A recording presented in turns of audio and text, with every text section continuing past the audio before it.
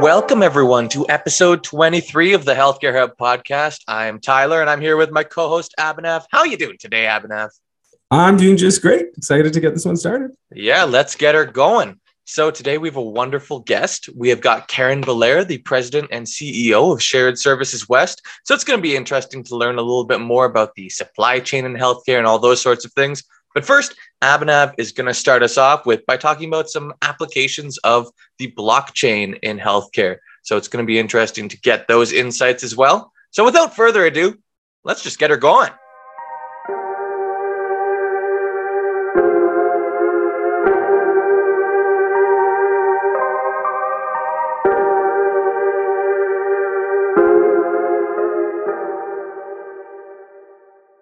So some of you might be interested in the world of crypto. I don't know if you've had some gains in Ethereum or Bitcoin, but underlying cryptocurrencies is the blockchain technology. And actually, blockchain technology is something that's being applied more and more into many different industries, including the healthcare industry.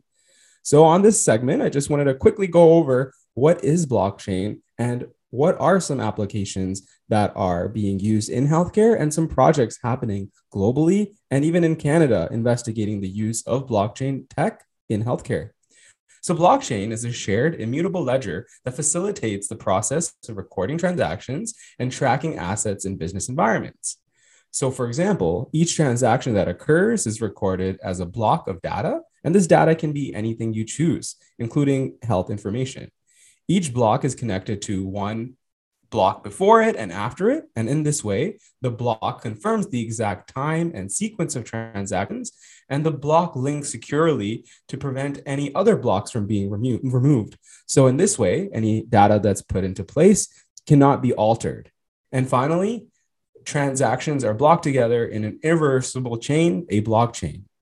Now, in healthcare, there's many different applications that blockchain could be used for. I did a quick scan using Crunchbase and found just in North America over 113 results of blockchain-focused companies that are actually looking at using blockchain in healthcare. And some of the top results for blockchain applications in healthcare included electronic health medical records, health administration and operations, apps focused on health interventions, benefits and insurance management, as well as healthcare supply chain.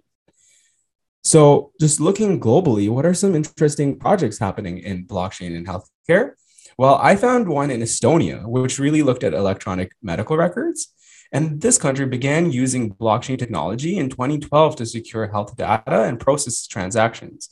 Now, all of the country's healthcare billing is handled on blockchain, and 95% of healthcare information is ledger-based, and 99% of all prescription information is digitized.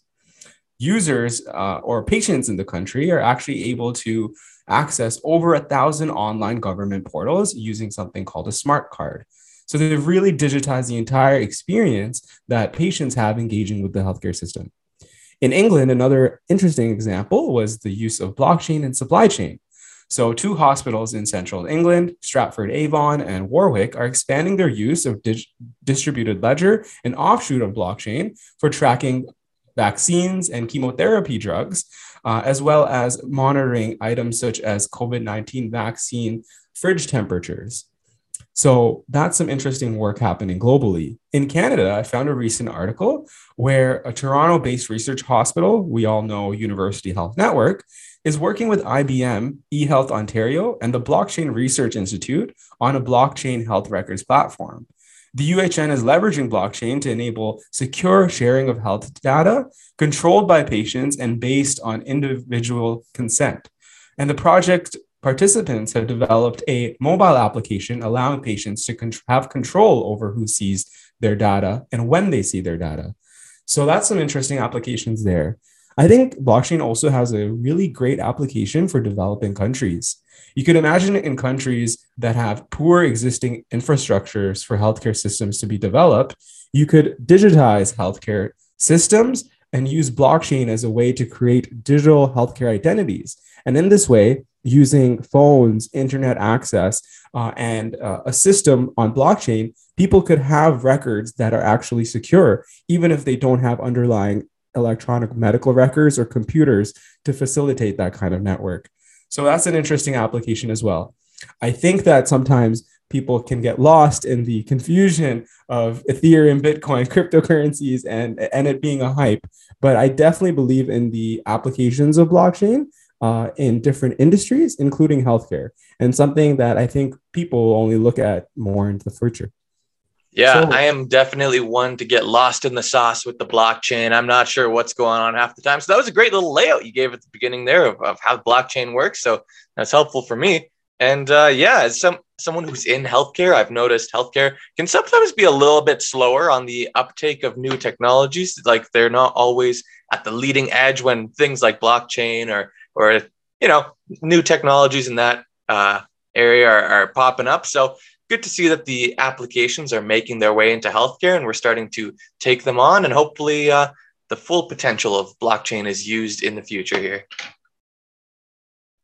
absolutely. I think a lot of this is still very early phase investigational research. And I think there's also specific instances where a blockchain solution is helpful and others where it just might make the process more complex.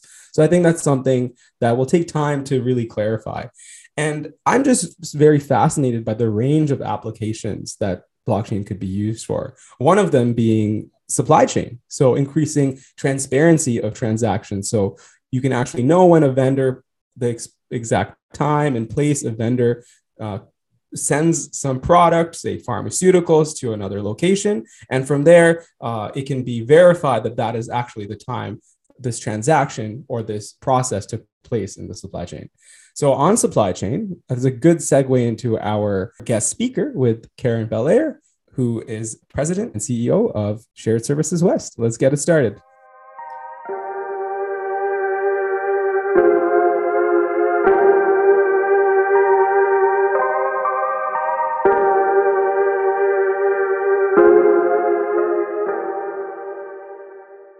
Karen Belair has had a long and rewarding career in healthcare leadership. After completing her BA studies at York University, Karen progressed through various leadership roles, including vice president at St. Joseph, Credit Valley Hospital, and chief operating officer at London Health Sciences Centre. Presently, Karen is the acting president and CEO of Shared Services West. Shared Services West was established as a not-for-profit in 2001. And since its inception, the goal of SSW has been to drive value through the regionalization of strategic sourcing and supply chain services for member hospitals, including Halton Healthcare Services, Trillium Health Partners, and William Osler. We're so excited to have you on the show. Welcome to the Healthcare Hub podcast.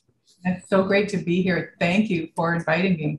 Yeah, no, this was a big get, and we're really excited to hear about all the different areas of your career so far.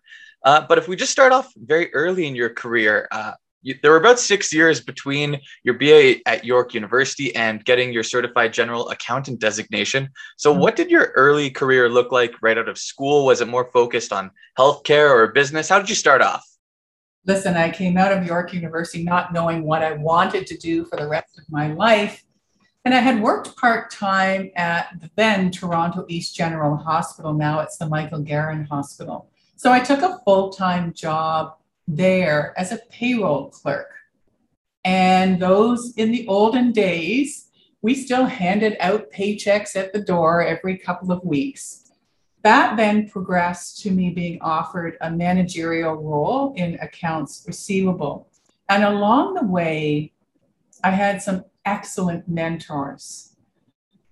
The organization itself was going through rather turbulent times. And at one time, the headline in the local newspaper called it the horror hospital because there were long waits and emerge and surgery. Same things that you hear about today for hospitals were issues way back then.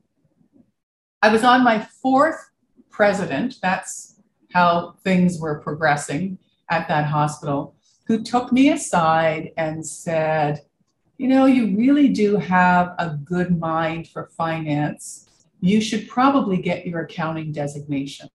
And that was the best advice a mentor gave me early in my career. Because once I completed that designation, it opened so many more doors for me. And not being the kind of person who can sit in maintenance mode, I really was looking for that next challenge and that would, move my career forward. So that really, really helped to move it along. So going into that designation, did you have no interest in healthcare right off the hop? Were you just thinking finance, or what was your mind there? I was just thinking that I would complete this designation and then figure it out after that.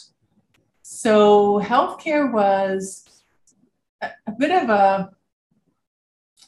I guess, more of, I landed there fortuitously, not knowing really where I wanted to go. And then realized that it really aligned well with my personal values. And then I was comfortable in a public sector role where my job was to make things better for people. And on that note of designations, definitely in an MBA program, we have the opportunity to try out different designations or start pursuing one while in the program. Would you say those designations have changed compared to the time you pursued your CPA? And what kind of designations are really valuable in healthcare at this time? I don't think they've changed. I think that having a strong business skill set, whether it's financial or MBA or policy, whatever it may be, those tools are really critical for your success because you will apply those learnings in your roles as you progress through your career. So a financial skill set is something you're going to use in every job. You don't have to be a CPA, but you do need to know the basics of finance, the basics of budgeting, the basics of accounting to be successful as a leader in any organization. You can't wing it for that long. You really got to know how to spend your money wisely. So those are critical. So the MBAs, the MHAs, the CPAs, all of those degrees are only going to expand your knowledge and skill and be important and make you more competitive in the marketplace. So right around the time you completed those designations, you got into the roles of vice president at Credit Valley Hospital and St. Joseph Hospital. How did you quickly jump up to that VP role, or was it a slow build in the roles before working in a hospital? How did you get into those high up positions? Well, it was a stepping stone. I didn't miss any of those steps. So when I left Toronto East General and went to Credit Valley, I went in there as an assistant director in finance, then became a director in finance, and then became a VP. So it was a very traditional step along the way.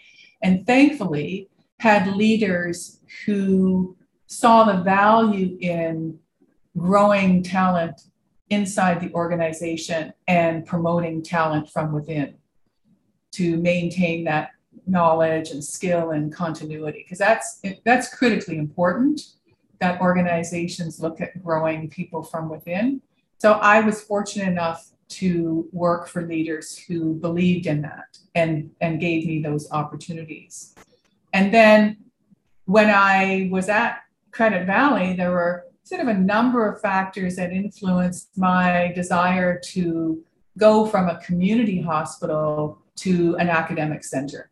So again, making that, although it seemed like a lateral move as a VP from one organization to another, it was expanding my knowledge and skill set to get into an academic setting.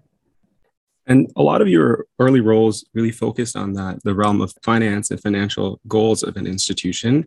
How do you say what were your strategies that you used to align those financial goals of the hospitals with some of the clinical goals or clinical outcomes that the clinician leaders might have? And what were your strategies to really align those goals to make sure the hospital system is sustainable financially while also providing the best patient care?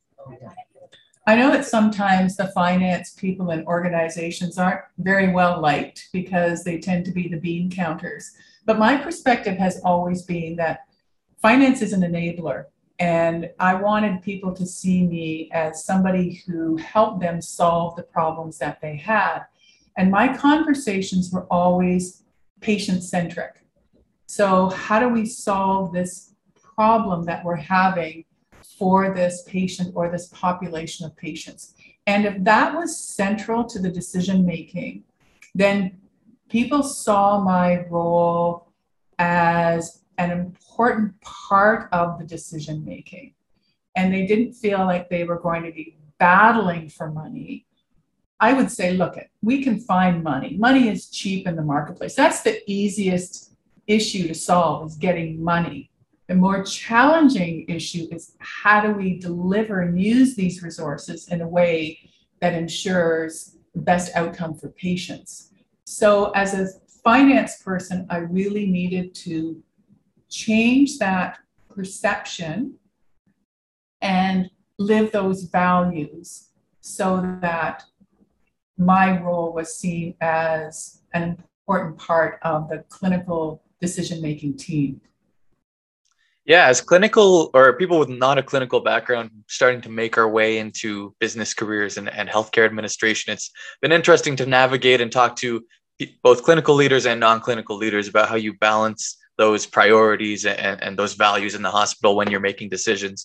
So throughout your career, you worked in a large variety of different roles. And as you progressed, you got a lot more involved with board governance. And so I'm just wondering which role throughout your career really started getting you involved with working with a board or interacting with a board, making you think that you were interested in working with a board? Was it when you were in more financial roles or later in more operational roles? When did you interact with the board the most and start feeling like you wanted to be a part of that? When I completed my CPA, I became involved in the local chapter of the CPA organization in Hamilton.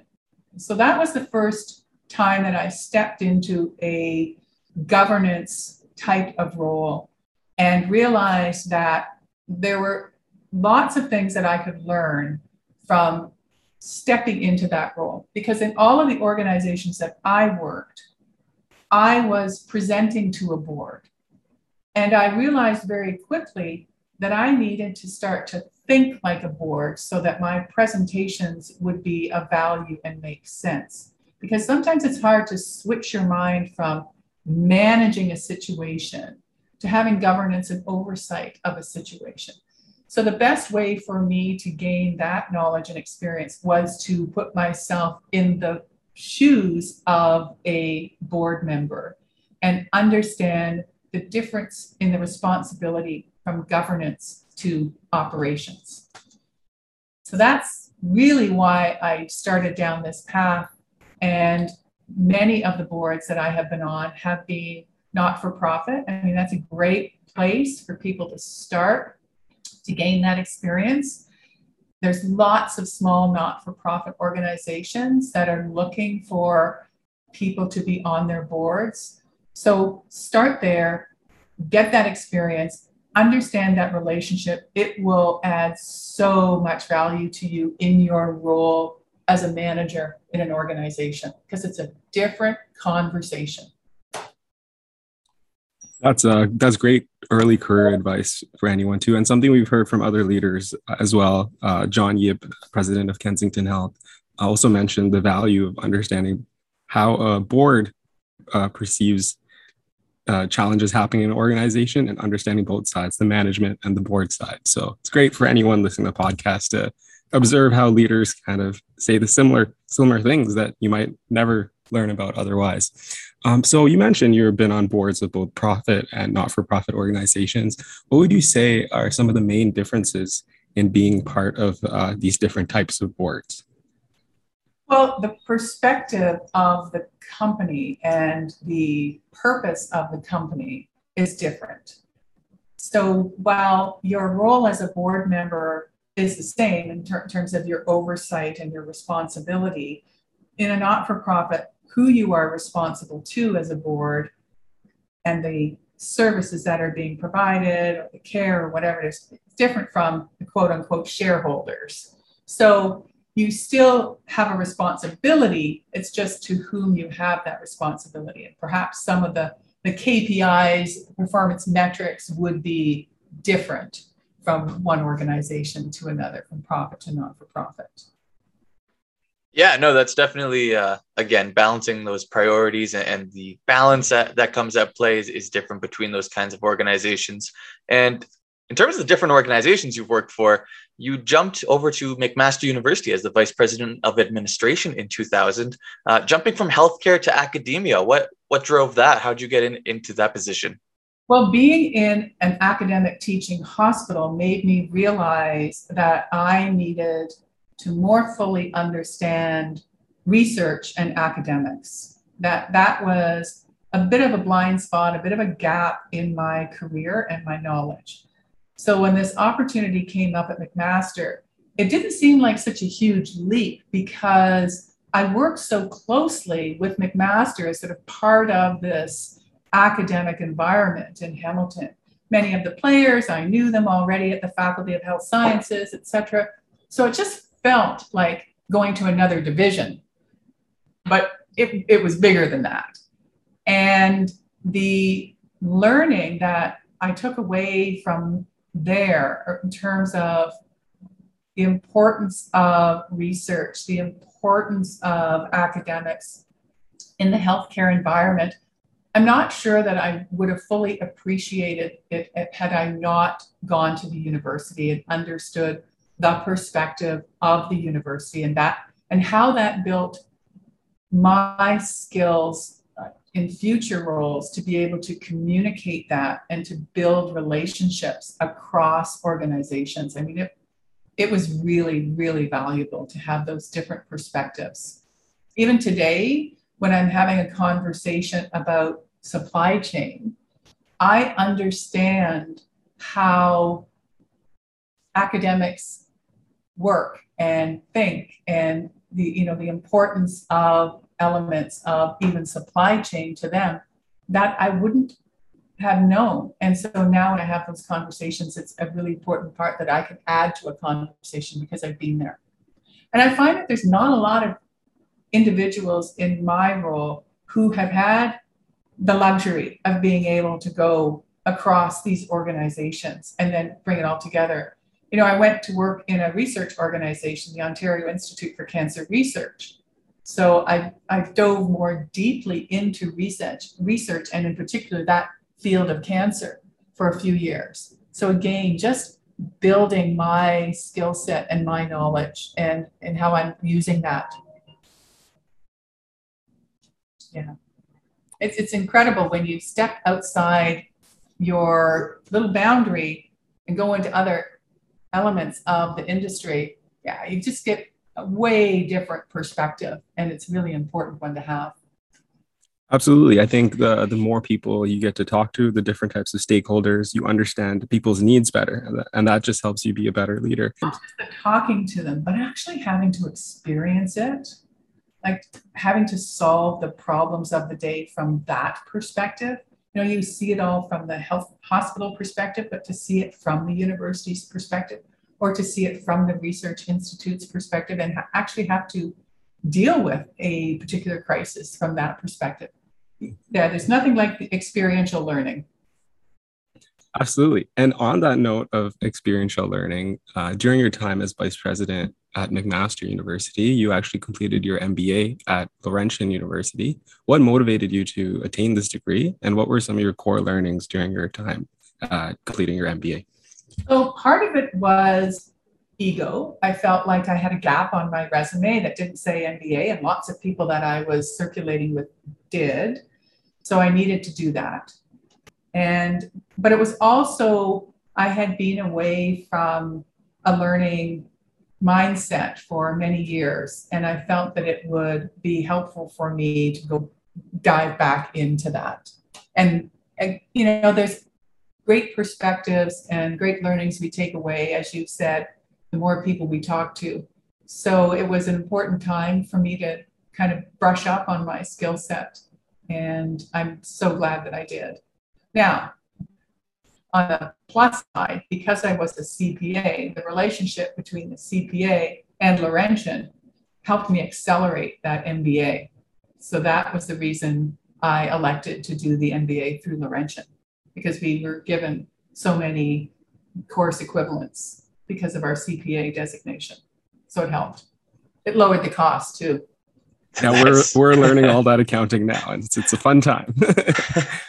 I wish I could learn how to lower the cost of the MBA. That would be a great learning. But did you have to move to Sudbury to do that MBA, or did you do it distance? No, it was all distance learning. It was Zoom before there was Zoom.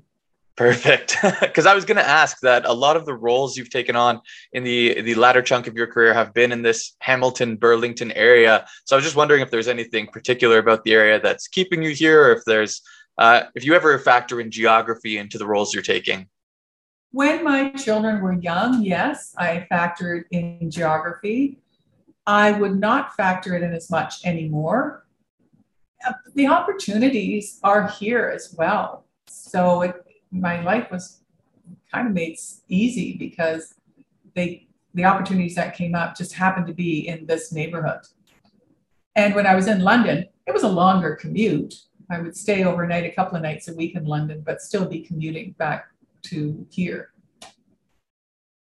It's all doable. Then moving on to your career, you jumped from VP to a president CEO role now at Shared Services West. Did you know at a particular time you were now ready to take on this role, or what really?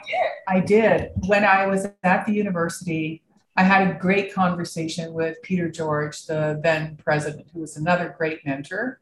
And I expressed to him that I really wanted to test myself as a president and CEO.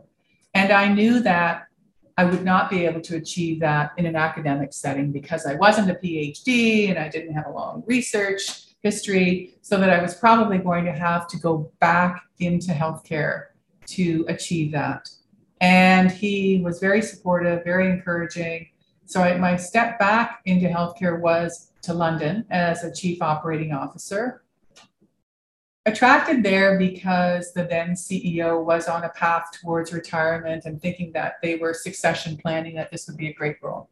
It didn't come out the way I would have liked it to. So I stepped away from there, then I went to a research institute and then found my way into this role as president and CEO. Finally getting here.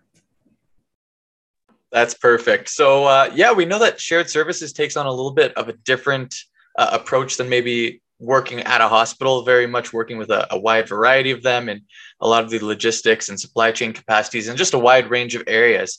So one area of Shared Services West that's very near and dear to my heart is the procurement of innovative technologies. I find that area very interesting. So what specifically does Shared Services West do in that area to help with the procurement of innovative technologies, get them into the industry easier? What kind of services is it? So for the most part, our role at Shared Services West is to facilitate the process. We don't make the decision about the technology or the procurement, but we help our teams in the hospitals make those decisions by guiding them through a process that has all the steps and all of the ducks in a row so that everything is fair and everything is compliant with the government's set of directives and rules that they have.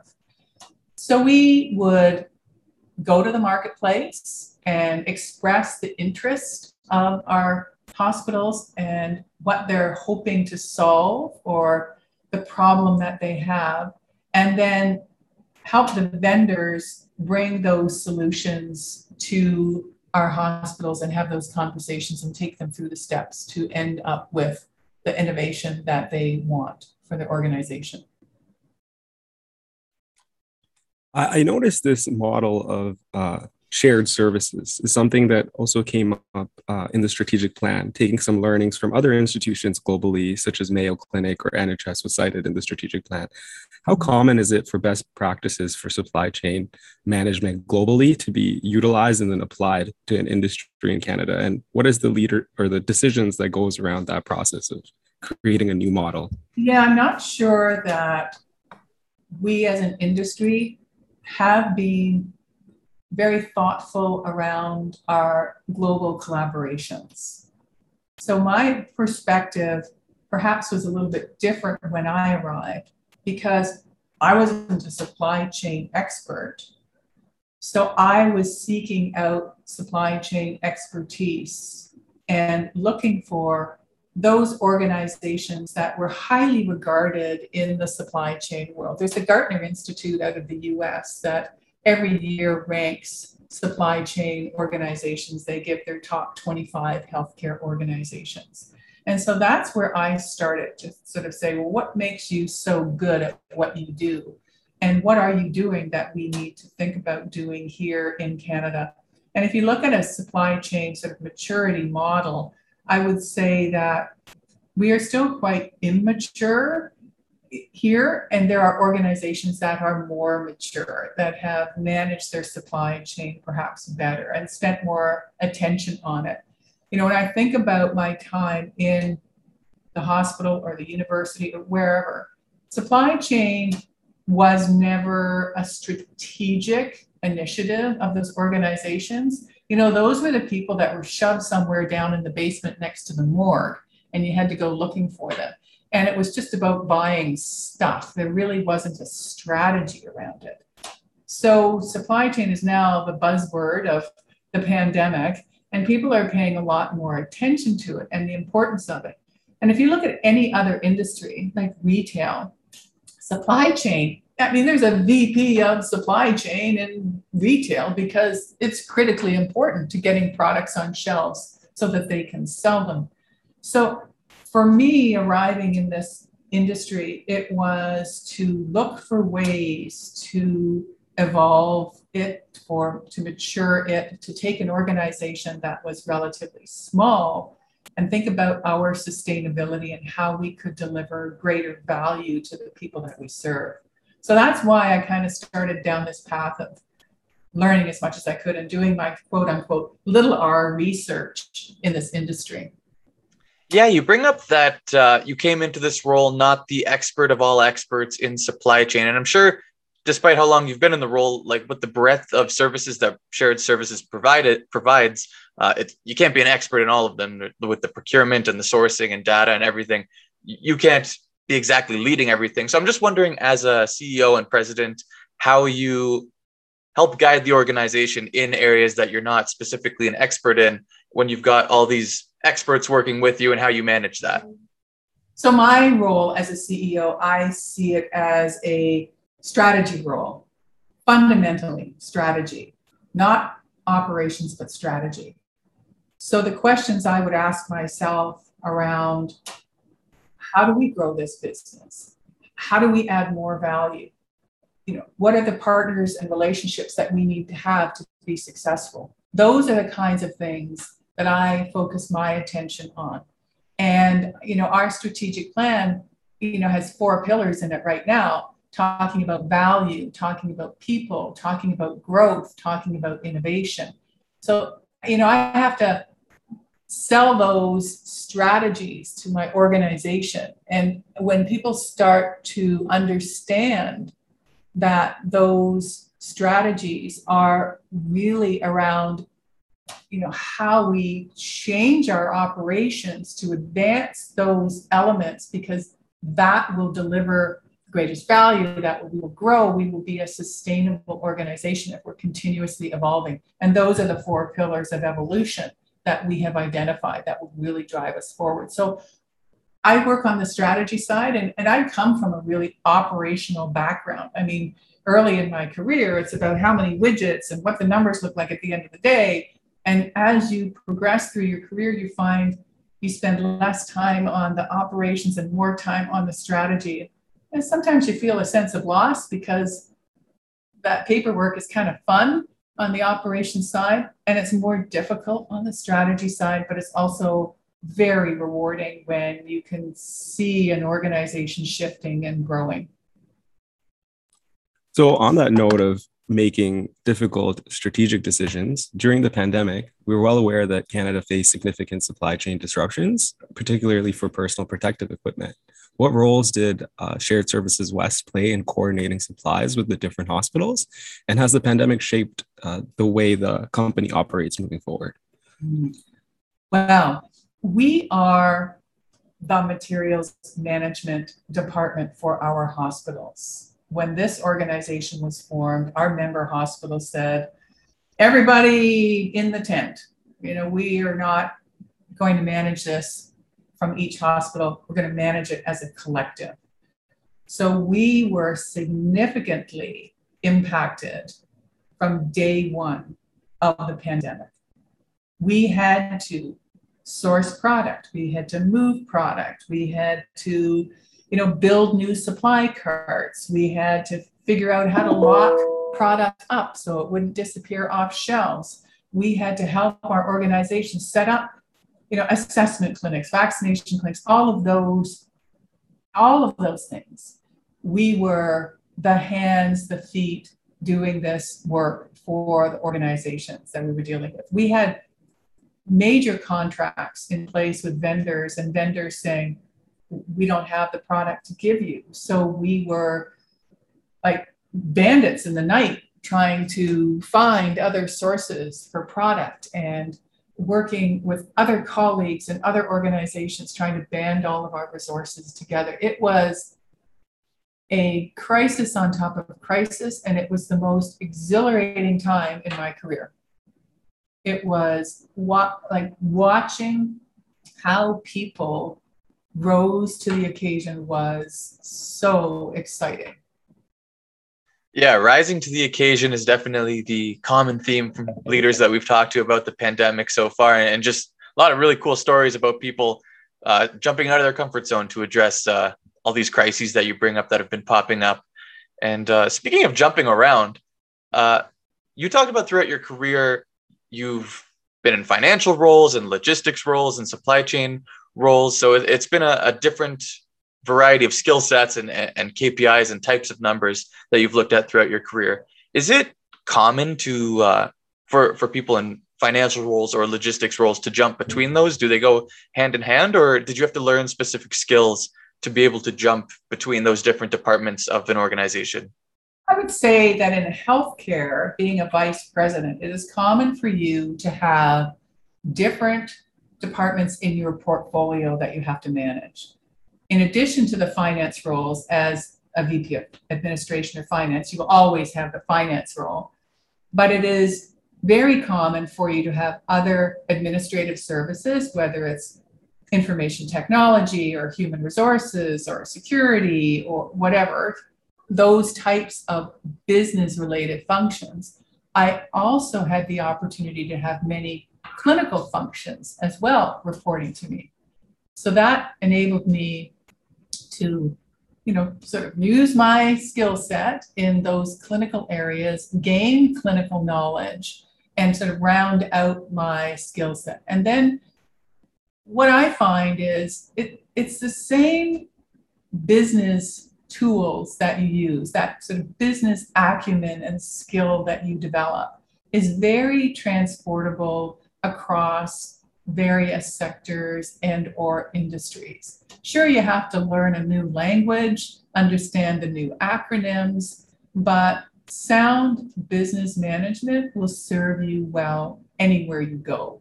I mean, having great communication skills, whether it's verbal or written, understanding how to read a financial statement, understanding how to motivate and lead people, how to put together a project plan, those kinds of things you will use everywhere. Absolutely. That's a great point. I was interested a little bit on the history of Shared Services West. I know they were founded in 2001, but what really led to the creation of this not-for-profit? Well, some of the incentives came from the provincial government. The idea that, if we buy stuff together, we'll get a better price. I mean, you go to Costco, you buy greater volume, the lower unit price. So the same idea was out there, and the government was encouraging organizations to come together. And health really embraced this. They were smart enough to know that this made a lot of sense because there had been a number of group purchasing organizations. In particular, MedBuy was created, I think, in the late 80s. I was on their board when I was at St. Joe's in Hamilton, and that was a group of mainly academic organizations, health organizations that came together and said, we've all got to buy pacemakers, so why don't we buy them all together? Or we've all got to buy whatever widgets. If we buy them together, we'll get a better price. So that idea of the value being tied up in getting lower cost was what drove the government to offer some incentives for setting up these organizations under what was called the Ontario Buys program. So they would give you some startup cash to put the organizations together. And that was really the genesis of the shared services across the province. Yeah, no, it's definitely a very interesting organization. You see a good amount of these supply chain and procurement organizations, but I think Shared Services West is really unique in the, like I said earlier, the breadth of services it provides and having that core network of hospitals that it's involved with. One of the things that we did years ago was look at where are there gaps in the supply chain and how could Shared Services West provide a service to fill those gaps. So for example, we know that organizations, quite frankly, needed to do a bit of a house cleaning and operational review of their supply chain, but there really weren't organizations that could come in and do that type of consulting role, and organizations that really had the knowledge and skill set. So we created a team here that would go out and do these business operations reviews. And because we do supply chain from beginning to end, policies to everything that they deal with, we were able to go in and say, you know what, here's where you need to fix things. And we could help them fix it. So it was about seeing a need and going out there and delivering a service. Easy. Easy peasy, as they say. That sounds a lot more complicated than easy, but gets a great job done. So on a less serious note, I see that one of the roles that you had throughout your career was a board member with Theatre Aquarius. Are you a theater lover? It's a major performance center in Hamilton, so everyone knows. But yeah, what was your involvement there? I was in a drama group in my teenage years through high school. Loved performing, and it really helped me to improve my public speaking. I had great teachers in the drama world. Everybody's still nervous when they get up in front of a crowd of people, but I can call upon some of my learnings from those days to help me through that. It's important to be able to deliver a message and to be able to speak well. Drama is the best. You can have a lot of fun while you're doing it and, be improving on your own. And so when the Theatre Aquarius opportunity came up, I was working at St. Joe's, the VP of Finance at Hamilton Health Sciences. She was already on the board. And she said to me one day, hey, would you ever be interested in being on the board of Theatre Aquarius? I said, absolutely. Not only was it an area that I love, the theater, but it was also going to network me with more people in the Hamilton world, because most of the people on the board at the time were Hamilton people. So you have to consider, that there's going to be, obviously you're volunteering your time, but it was really valuable time well spent. Yeah, I can definitely reiterate that to the listeners. As a former theater kid myself, I can say theater, improv, all that stuff really helps in the business world, being able to not only present, but, think critically, think problem solve on your feet. And I think those are very important skills to master. So I think that's a very cool experience there. And it's a little bit about, left brain, right brain kind of stuff, and your creative side, your technical side, bringing it together. That's fun. Absolutely. And another little maybe closing question here. What advice would you give to someone who's considering pursuing a career in healthcare? And with that, that'll be the end of the episode. My advice would be to embrace the crisis and not shy away from it. It is a grueling industry. It's really, really tough, healthcare. There's so many challenges. It is so rewarding, though, at the end of the day, when you see yourself come through a considerable crisis and you work very closely with other people who have the same common goal, and that is around, improving the lives of others. So I would say if your values are aligned that way, it's the place for you to be. And you'll know that very early on, whether or not you can handle it. Yeah. But it's tough, really tough. It's not for the faint of heart to go into healthcare. And that is a beautiful message to finish off the episode here. Great careers all around, and great to learn about yours today, Karen. Well, it is a pleasure meeting both of you. I think what you're doing here is exceptional. And thank you very much for giving me this opportunity. I'm really honored by it. Thank you.